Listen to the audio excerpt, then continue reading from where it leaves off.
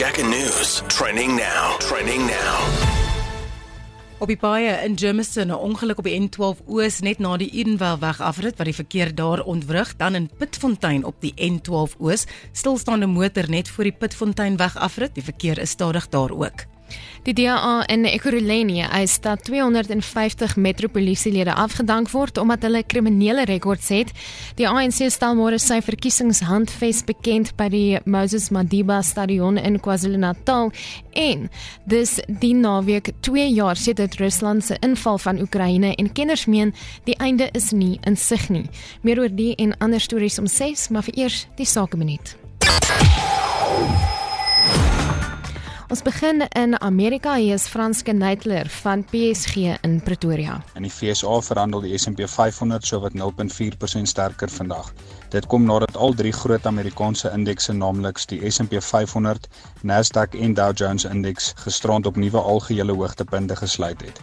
Ons sien veral sterk lopies uit aandele wat baat uit die aanvraag vir kunsmatige intelligensiedienste. Nvidia se aandele het 16% sterker gestyg, hulle het 'n winsstyging van 770% in vergelyking met die vierde kwartaal in die vorige finansiële jaar aangeteken het. Op die plaaslike front verhandel die JSE algehele indeks 0,2% sterker. Aandele in die kleinhandelssektor kom onder druk, maar Pick n Pay staan uit met 'n prysstyging van 7%.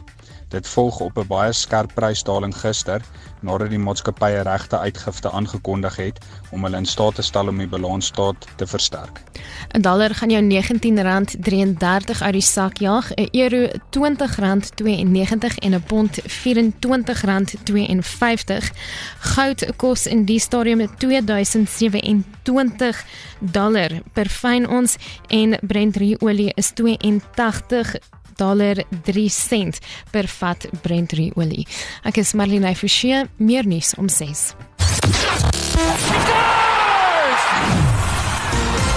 We start off with some cricket news. Joe Root rescued England with a century on the opening day of the 4th test against India earlier today, steering the tourists to a respectable 302 for 7 as Ashok Deep took early wickets for the Indians. The right-hander responded to the backlash against England's Baz ball approach after the 434-run drubbing in the 3rd test. He is on 106 not out at the moment.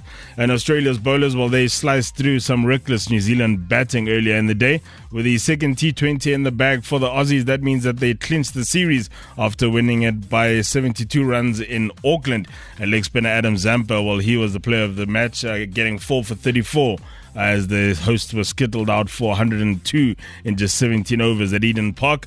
And Rassie Erasmus, well, he's clarified his selection process for the alignment camp for the year, the first one that is, as he says he plans to cast the net wider in 2024. The Bog coach this week named a 43-man contingent that will be attending the first alignment camp of the Bog strategic sessions from the 4th of March.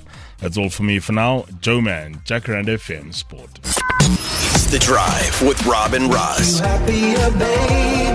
Jacaranda FM. I can feel it overflowing. Ain't no limits. Just keep going. I can't control what I'm feeling.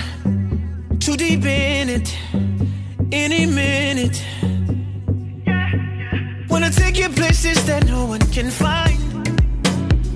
Put my lips on you just to read your mind. Let me take you all the way now. Let me take you all the way down like this.